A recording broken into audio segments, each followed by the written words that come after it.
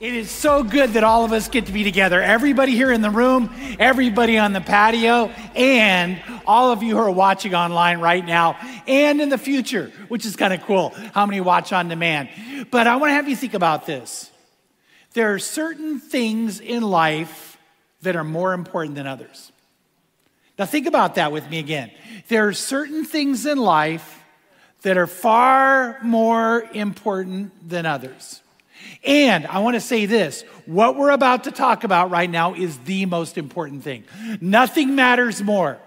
Nothing has more of an effect on who you are as a person, on how your family goes, on the trajectory of your life. And get ready for this. It has everything to do with where you'll spend eternity, but it also has everything to do with what your life will be like right now on earth. It's that important. Now, you may not know that it's that important, but that doesn't make it not important. See, whether we know it or not, it's that big a deal. Now, what are we talking about? It's the answer to this one question. Do you know God? Now, I'm not talking about are we religious? I'm not saying were you, raised in the church. I'm not saying, do you even, get ready for this one. This might surprise you. Do you believe in Jesus? The question is, do you know him? Do you have a personal relationship with him? John chapter 17, verse 3 says this. It says, and this is the way. By the way, I love this. Anybody else watch The Mandalorian? Okay, how many Mandalorians? All right, yeah, on the chat, got to put it, Mandalorian. Okay, what do they say? This is the way. This is the way. But it is. This is the way to have eternal life. To know you, to actually know. And I told many of you already know this. That comes from a Greek word, gnosko. And the Greek word gnosko means to know by experience. Not to know someone exists in your head. It's about a genuine relationship where you know them and you get to know them better and better. And you experience life together. So it says this is the way to have eternal life. To know you, the only true God, and Jesus Christ, the one you sent to the earth. So here's the bottom line, is you and I need to know this is the way. This is the way to God. This is the way to God being your Father. This is the way to having an amazing life here on earth. By the way, here's what's so wild about it. I'm not saying easy, because I want to tell you something incredible. When you genuinely know God, then the good things are better and the hard things are great. You know why? Because whenever a bad thing happens and you know God, all you're doing is waiting for a miracle to occur. And you just step back going, here he comes. God's going to show up. But if you don't know God, he's not going to show up. And so what you need to know is this is the way to have an amazing life here. And it's the way to heaven. And there are those who actually are going to be very religious people that are going to stand at the gateway of eternity. And the Lord's going to turn them away. Jesus actually warned about that. In Matthew chapter 7, verse 21, it says this, not everyone who says to me, Lord, Lord, will enter the kingdom of heaven. Now, a lot of people are going to say, I believe in you. Some are going to say, but you're my Lord. And he said, not everybody who says that will enter the kingdom of heaven. But he who does the will of my Father who is in heaven will enter. Then in verse 22, many will say to me on that day, and that day is the judgment day. He's talking about the judgment day. Lord, did we not prophesy in your name? And in your name cast out demons? And in your name perform many miracles? And it says this, and then I will declare to them, what's the key? Are you ready for it? I never knew you. I never knew you. Depart from me, you who practice lawlessness. So the Lord is very, very clear here. The most important thing for you, the most important thing for me, get ready for this. The most important thing for the people you love is, do they know the Lord? It's not, are they happy? You know, that almost sometimes scares me when I hear parents say, all that matters is that my kids are happy, but they could be happy and go to hell. That isn't all that matters. And so we've got to get it right. We've got to have the right focus. And so Jesus warns when he comes back, that is the focus. And if you've been around, we know we're living in the last days. I believe actually James said this. James said the judge is standing at the door. And if James said that back then, I think the door opened and he's stepping in. Okay, he's coming. And what does he say he's going to focus on when he comes? It's in 2 Thessalonians verse 1. It says, he will come with his mighty angels and in flaming fire, bringing judgment on those who don't know God. When he comes back, he's going to judge anybody who doesn't know God. Why? It's the most important thing. Nothing matters more. And on those who refuse to obey the good news of our Lord Jesus Christ. So there's no doubt that. And he says they will be punished with eternal destruction, forever separated from the Lord and from his glorious power. So the Bible is very consistent in telling us nothing matters more than this. Nothing matters more than this. So the question comes back again, do you know him? Do you genuinely know the Lord? And by the way, do those you care about know the Lord? Which is the reason why what we're about to dig in tonight and for the next 19 to 21 weeks is so important. We decided to pull out and step back and talk about what matters most. And then I got with Craig and with Tracy, and I said, I believe what we need to do is we need to take what we call the theology interview, and we need to bring that to a teaching on Wednesday night. Now, what is the theology interview? To go on staff at Crossroads Christian Church, you have to go through 5 or 6 or 10 or 20, I don't know, a lot of interviews. It's a lot. But the most important one to me is the theology interview. And I get to conduct that with quite a few people. A lot of other people on our staff get to actually lead people through it. But the idea is this. We want to make sure, and I think a lot of you have already told me this. I've had many come up and say, I didn't know we did this, but I'm so glad we did. You want to know that anybody we hire on staff knows what they believe and why they believe it. See, that's what the theology interview is all about. You need to know what you believe and why you believe it.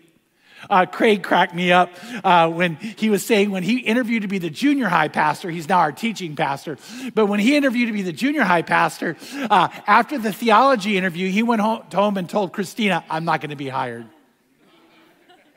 So Craig, remember just a few weeks ago, and staff said, that's how I felt. How many of you felt that way? Half the hands in the room went up.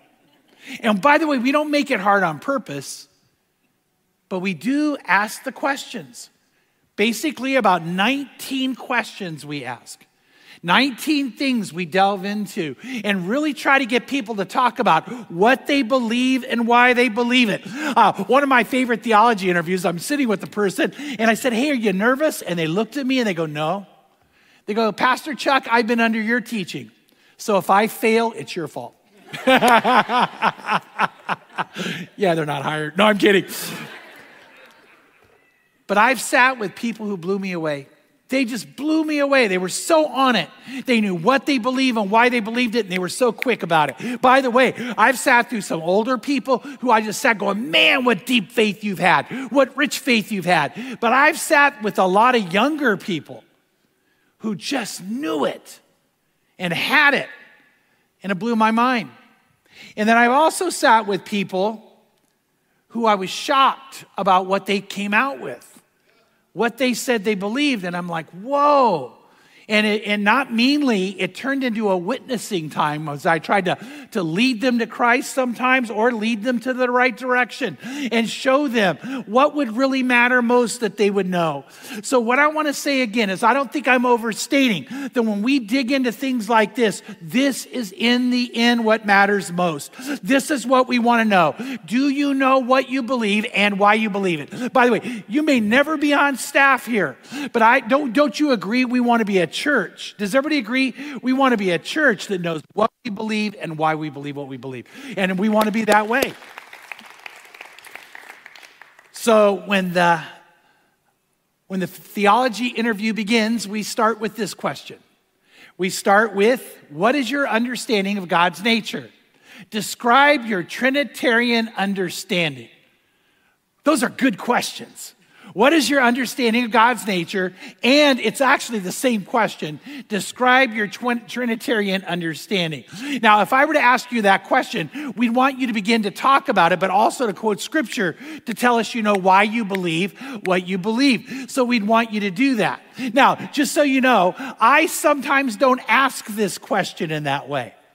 Matter of fact, the first time I kind of changed it up, Galen, I think, was with me, and Galen was like, what are you doing? But then you realize what I was doing. So what I do sometimes, instead of asking the question, I give them a scenario.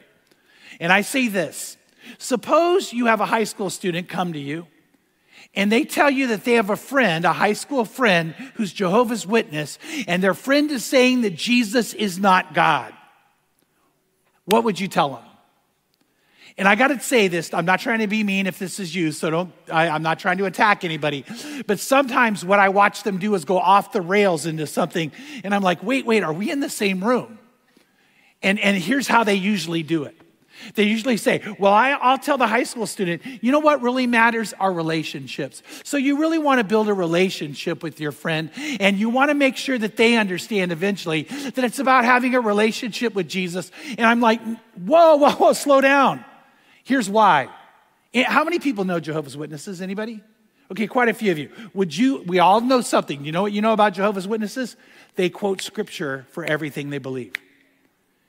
If you send that high school student back to have the conversation and they can't quote scripture, they're going to be destroyed. And I'm not going to say this in a lightweight way. I mean this seriously. We may lose them from the faith, because they're going to meet somebody who knows what they believe and why they believe it, and they don't. You're sending someone to get butchered, and it could be horrible what comes out on the other side. By the way, that might happen with their friends who are Jehovah's Witnesses. It might happen with their friends who are Mormon, because you already know this, the vast majority of Mormon high school students, where are they once a week at 7 a.m. studying what they believe and why they believe it. And if you can't arm that student with quality things to say, with foundational truths they can stand on, they may lose more than an argument. They could lose their salvation. And by the way, whose fault would that be? I want to tell you whose fault it would be. It'd be whoever sent them into that because they didn't give them a good answer. And that's the last thing we want to do. We need to know what God has for us. We need to know what he wants us to understand and do. And so that's so important for us. So by the way, I'm hoping that if I were to ask you the question, tell me, describe your Trinitarian understanding, or what is your understanding of God's nature, or how would you give an answer to someone who's Jehovah's Witness or Mormon or Hindu or Buddhist or Islam? What would you say that you would be able to not only say what you believe, but why you believe it? So that's what we're going to be digging into. Now, if I were to have that best outcome, you would start with this particular passage. And the reason I think this is the best place to start, by the way, if someone doesn't start here, it doesn't mean they don't pass the interview. But the reason I think this is the best place to start is because most of you know that an attorney sat down with Jesus and asked this question: what is God's greatest commandment? And Jesus right away dove into what's called the Shema. It's in Deuteronomy chapter 6. And this is where I hope you would start your understanding on what you believe and why you believe it. And here's what Jesus quoted, especially in the book of Mark. He said, "Hear, O Israel," which, by the way, the word "hear" is the word Shema. Shema. "Hear, O Israel, the Lord is our God. The Lord is one. You shall love the Lord your God with all your heart, with all your soul, and with all your might." Now notice this in context. Let's go to the next part of that verse. It says this. It says, "The words which I am commanding you today shall be on your heart." Not just in your head. This ought to be a part of your heart. And then it says, "You shall teach them diligently to your sons, and shall talk of them when you sit in your house, and when you Walk, that's the word walk. When you walk by the way, and when you lie down, and when you rise up. And then it says this, you shall bind them as a sign on your hand, and they shall be as frontals on your forehead. You shall write them on the doorposts of your house and on your gates. And God's great desire is that we would do that. That it would be so central to our life, such much of a focus that everywhere we look, everything we say, what we do with our children, all revolves around the beginning and the middle. The beginning is here. Hear, O Israel, the Lord is our God, and the Lord is one. And you shall love the Lord your God with all your heart, with all your mind, with all your soul, with all your strength. So here's where we get. Jesus said, you don't want to know what's important? That you know who God is and you love God for who he is. So track with me. That you know who he is so you can know him, and you love him for who he is. The word starts out, the very beginning of this is that word hear or Shema. Now the word Shema is a very interesting Hebrew word. It means to hear, to perceive, to be aware of the existence of, to understand completely. Now, in the English, I think the best translation of the word Shema is this. Get ready. I get it. No, I know when you're not tracking with me. Have you ever been in a situation and someone's talking and you're like, what are you saying? And then you ask questions and all of a sudden you go, oh, I get it. Do you know what that means? It means like, oh, yeah, now the light bulb went on. The understanding came. The concept was embraced. And you know what Jesus said? I want you to be an I get it person. I get it. The Lord is my God. He's our God. And the Lord is how many? One. That there's only one God. And it's our Lord, our God. And that's what we have to know. That's what we have to do. That's what we need to live. And so in that I get it moment, we understand the greatest commandment calls for us to get it. And it calls for us to get it in such a way that we know who God is and we love him for who he is. So this question becomes so important. It becomes the first one we ask whenever anybody's in a situation where we're thinking about putting them in leadership at this church. And we want to have everybody have an understanding of this. And we want you to know it right from the start. So what does the Bible teach regarding the nature of God? Well, Deuteronomy 6 says this, that there's only one God. There's only one God. And God is the Father, the Son, and the Holy Spirit.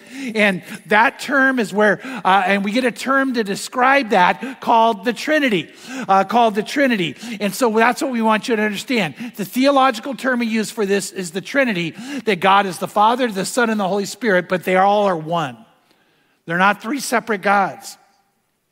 Encyclopedia Britannica, interestingly, says this: Trinity in Christian doctrine is the unity of the Father, Son, and Holy Spirit as three persons in one Godhead. I think that's kind of interesting. They use the word Godhead. Godhead comes out of Colossians 2:9 in the King James Version of the Bible. So hear and know. The Lord says, hear and know that there's only one God.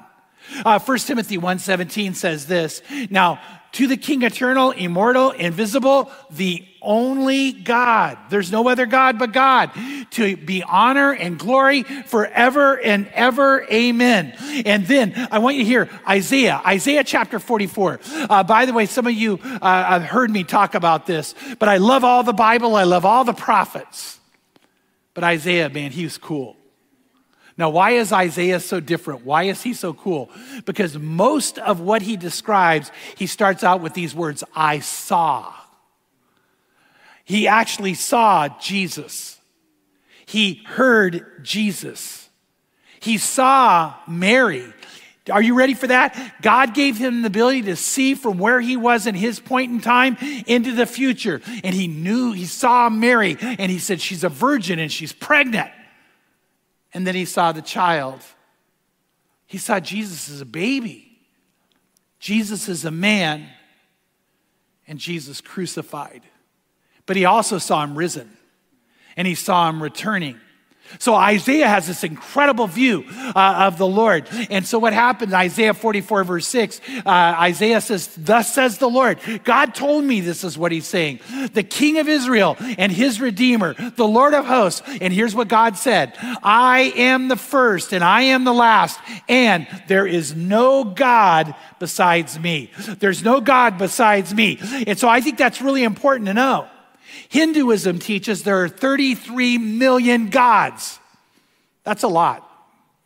And it says there are 33 million gods that each represent an aspect of the supreme absolute, who is the God Brahman. But the bottom line is, Hinduism is the idea that there's this incredible number of gods out there, 33 million. But Mormons take it up a notch. Mormons believe not only there are a multitude of gods, Mormons believe there are billions and billions of gods, and there are new gods coming all the time.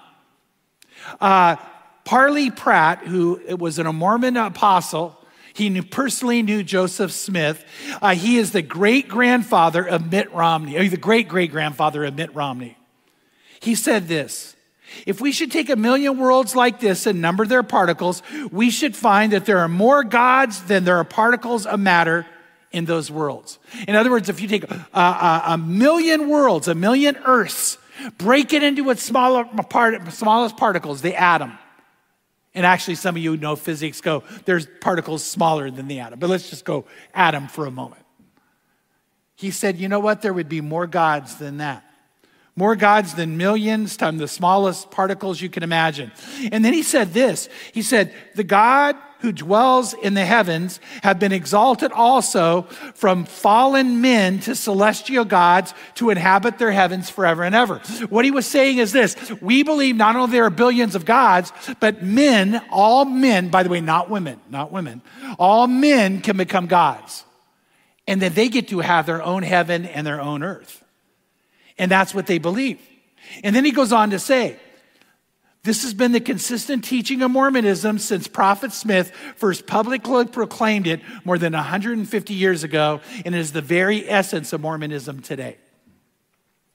So the Mormons believe that they're not only one God, they don't believe that. They believe there are billions of gods, and they believe that any man can become a God. And so what we need to know is God is saying that's not true. He said, I am the only God. There is no other besides me. And he said this, I want you to know there will be none after me. Isaiah chapter 43 says this in verse 10. You are my witnesses, declares the Lord, and my servant whom I have chosen, so you may know and believe me and understand that I am he. Before me, there was no God formed. So how many gods were there before God? Ready? None. And then he says this, and there will be none after me. So by the way, some of the men in the room, if you think you're going to be a God one day, not going to happen. And your wife will tell you. Or your kids will tell you more. If you have a junior higher, they've already told you. Anyway, verse 11. Even I am the Lord, and there is no Savior besides me. So to know who God is, we need to know he is the only God. Why? Hear, the Lord says. Hear, understand, get it. The Lord our God, the Lord is one. See, Mormons believe that God was once a man and that he became a God. And that every man again could do that. President Lorenzo Snow of the Mormon Church said this, as man now is, God once was. And as God now is, man may become. And we need to be able to show why that's not true. And the Bible could not be clearer that it's not true. See, God makes it clear there was no God before him. None will come after him. Why? The Lord our God, the Lord is one. 1 Corinthians chapter 8 talks about the idea that people believe there are lots of gods out there. And so this is a whole section on, can you eat meat that was offered to idols? Now, idols are false gods that people worship.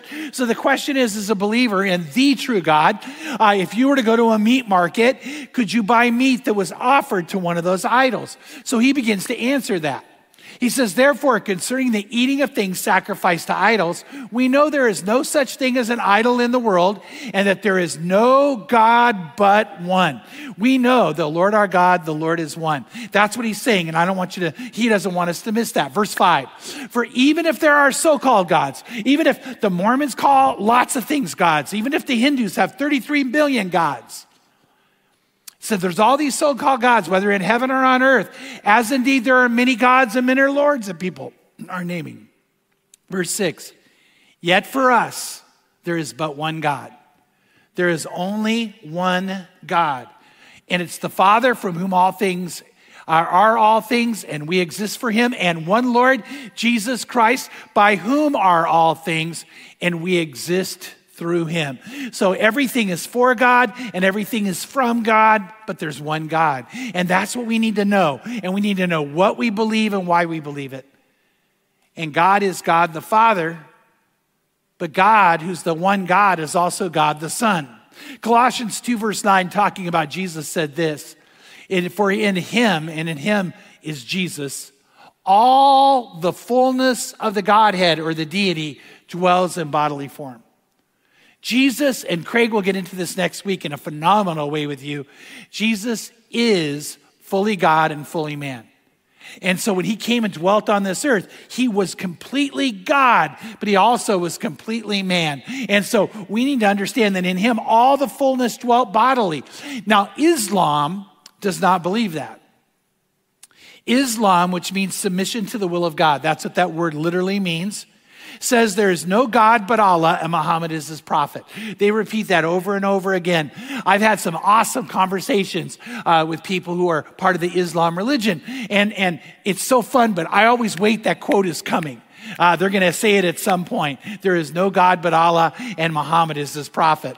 But Islam also teaches that Jesus was the prophet, but not God. And Islam teaches this, that Jesus did not die on the cross for our sins. I remember talking with an awesome college student who was part of the Islam religion. And I said to him, well, then who did die on the cross? He said, Barabbas. And I go, where do you, he goes, that's the truth. We know the truth and you don't know the truth. But Barabbas died on the cross, but no one rose from the dead. And I said, well, that's the central problem to the difference between you and I and what we believe. You see, we have a mosque right here in Corona, and I'm hoping that you'll befriend people from the mosque. I hope you'll love people from the mosque. We had an event not that long ago, and Doug Hughes had led out in it. Doug, I was so proud of you. And I'll never forget, this couple from the mosque came, and they were right out here on the patio. And the coolest thing is, I watched people from our church family love on them and welcome them and care about them. And I kept thinking, I wonder if one of them will get a chance to have the conversation and be able to then tell what we believe and why we believe it. Because I'm going to tell you this, the people I've met from the mosque, they know what they believe and why they believe it. And we need to know that. We need to be that sure. And so we need to be able to say, Jesus is God. In John chapter 1, John begins with that. He begins the Gospel of John with, in the beginning was the Word, and the Word was with God, and the Word was God. So the idea that Jesus is God was central to what John begins with. And then he goes on to say this in John 1 verse 14, and the Word, who is Jesus, became flesh and dwelt among us, and we saw his glory. The glory is the only begotten from the Father, full of grace and truth. And then down in John 1 verse 18, it says this, no one has seen God at any time. The only begotten God, who was the Word, became flesh, who is in the bosom of the Father, he has explained him. And Jesus came and lived amongst us. Why? So we could know who he is, and we could know God. So that we could know God. That's why he came. So one day Jesus is standing with his followers, his friends, and he said, if you've seen me, you've seen the Father. He said, I want you to know we're one, and the Lord our God is one. The Lord our God is one. They had a hard time grasping that, which you can imagine. And then he dies on the cross, which we'll talk about on Good Friday and share in a very special time of remembrance. I hope you're planning on doing that. And then He rises from the dead on the third day, just like he said he would, just like he said he would. And then what happens at that point is the vast majority of the people who had been following him and close to him, who he said that was going to happen, they didn't believe it. And he starts to appear to them, and they believe. But one guy's missing, Thomas. Matter of fact, I always wonder where Thomas was. We're not told that, but he wasn't there.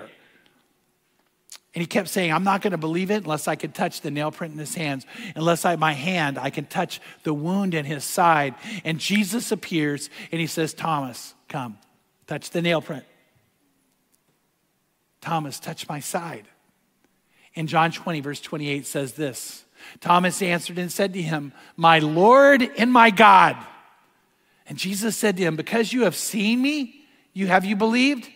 Blessed are they who did not see and yet believed. Don't miss this part here. You know why? Do you know who he's talking about? You. Hey, blessed are you. You didn't see any of it, but you believe. By the way, we're a church that has staked our faith on it, and we've staked our lives on the fact that we believe he is the Lord and he is our God. Isn't that right? Yeah. By the way, if I were to talk with the high school student and say, if you can only quote one passage of scripture to your Jehovah's Witness friend, this is the one. Share with them, hey, Jesus is God, and let me show you why. Thomas actually said, my Lord and my God, and Jesus didn't say, no, don't say that. He said, because you've seen me, you believe. Blessed are you, Thomas. You got it right. You get it. You shamad this moment. And blessed are those, the rest who are going to believe too. And then I would do this. I've done this many times. I've looked at a Jehovah's Witness and I've said, I'm going to say these words. Get ready. Jesus, you're my Lord and my God. And then I look at him and say, can you say that? Can you quote the scripture? And they can't. And I'll say, well, this is even though our Bibles disagree, they have their own Bible, the New World Translation. And I would say, but let's open up yours. It says it in there. And by the way, it does say it in there. And say, why don't you read it? You don't have to quote it. What if you just read it? And I can't tell you how many times they sit there looking, and I go, are you struggling reading your own Bible? But what does that tell you?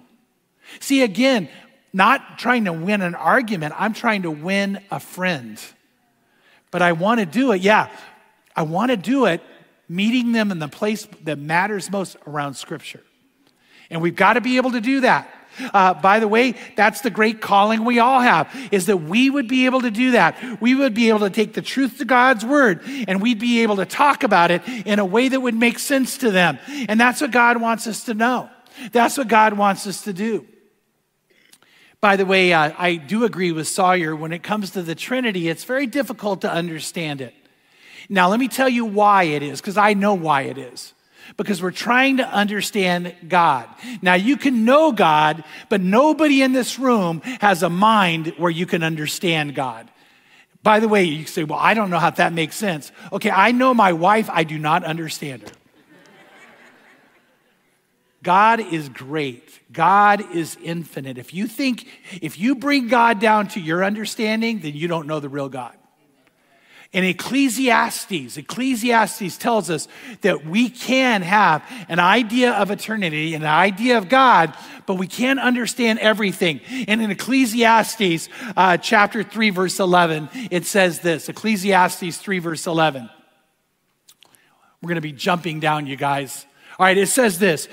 Yet God has made everything beautiful in its own time. He has planted eternity in the human heart. But even so, people cannot see the whole scope of God's work from beginning to end.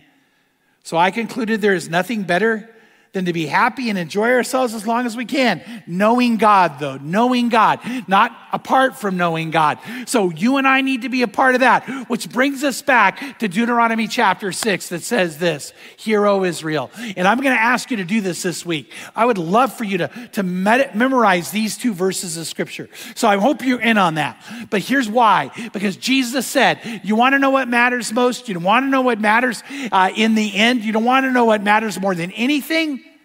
That you get it, that you hear, That you shema, O Israel, that you shema all those who are the followers of God. The Lord is our God, the Lord is one. And you shall love the Lord your God with all your heart and with all your soul and with all your might.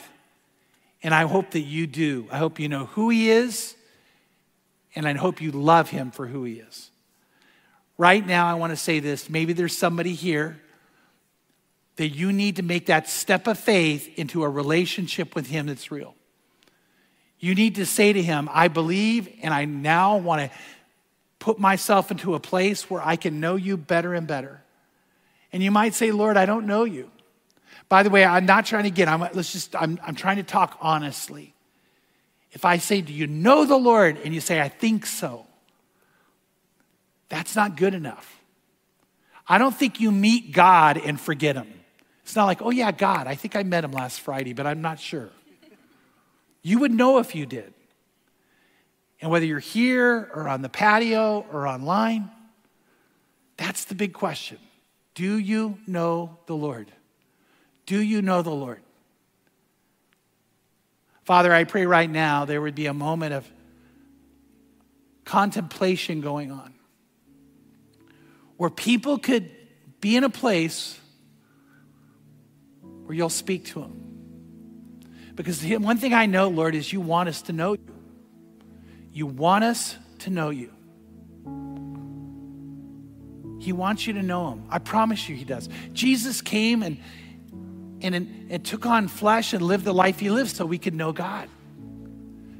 So right now, if you aren't in a relationship with the Lord that's real, you're not in a place that's true, then I'm going to invite you right now to pray a prayer where you can tell the Lord, I want to give my life to you. I want to know you. I really want to know you. So if so, pray this prayer with me. Say, Lord Jesus, I know you love me, and I know you died on the cross for me, and you died for my sins. I pray you'll forgive me and cleanse me from all my sin. I pray you'll heal me from hurt and from pain. I pray you'll free me from anything or anyone that would hold me down or hold me back. But most of all, I pray you'll make me yours. And I pray you'll make me alive. And I pray you'll make me brand new. So I say yes to you. And I say yes to the life you have for me. So take me now and make me yours. In Jesus' name, amen. And amen if you prayed that prayer. And if you prayed that prayer and you're watching online right now, text amen to 77247. Text amen to 77247. And we want to get back with you. We want to give you a free book. We want to help you grow in your walk with God. Thanks again for joining us. Here at Crossroads, we're all about helping people take their next step. So, what's your next step? Whether you've made a decision to follow Jesus, want to be baptized, or you're interested in knowing more about God and the Bible through our Alpha class, we can help you take your next step at crossroadschurch.family. We also want to invite you to gather your family and friends to join us right here online again next week. We're live Wednesdays at 7 p.m. or Sundays at 9 a.m. So if you're watching on YouTube, hit that subscribe button and you'll never miss out on any new messages. If you found this message encouraging, click the like button and let us know how we can pray for you this week in the comments. Finally, if your life is being impacted by Crossroads, and if you want to be part of making an impact all over the world, you can head to crossroadschurch.family to do that now. Thanks again for watching, and we'll see you next time.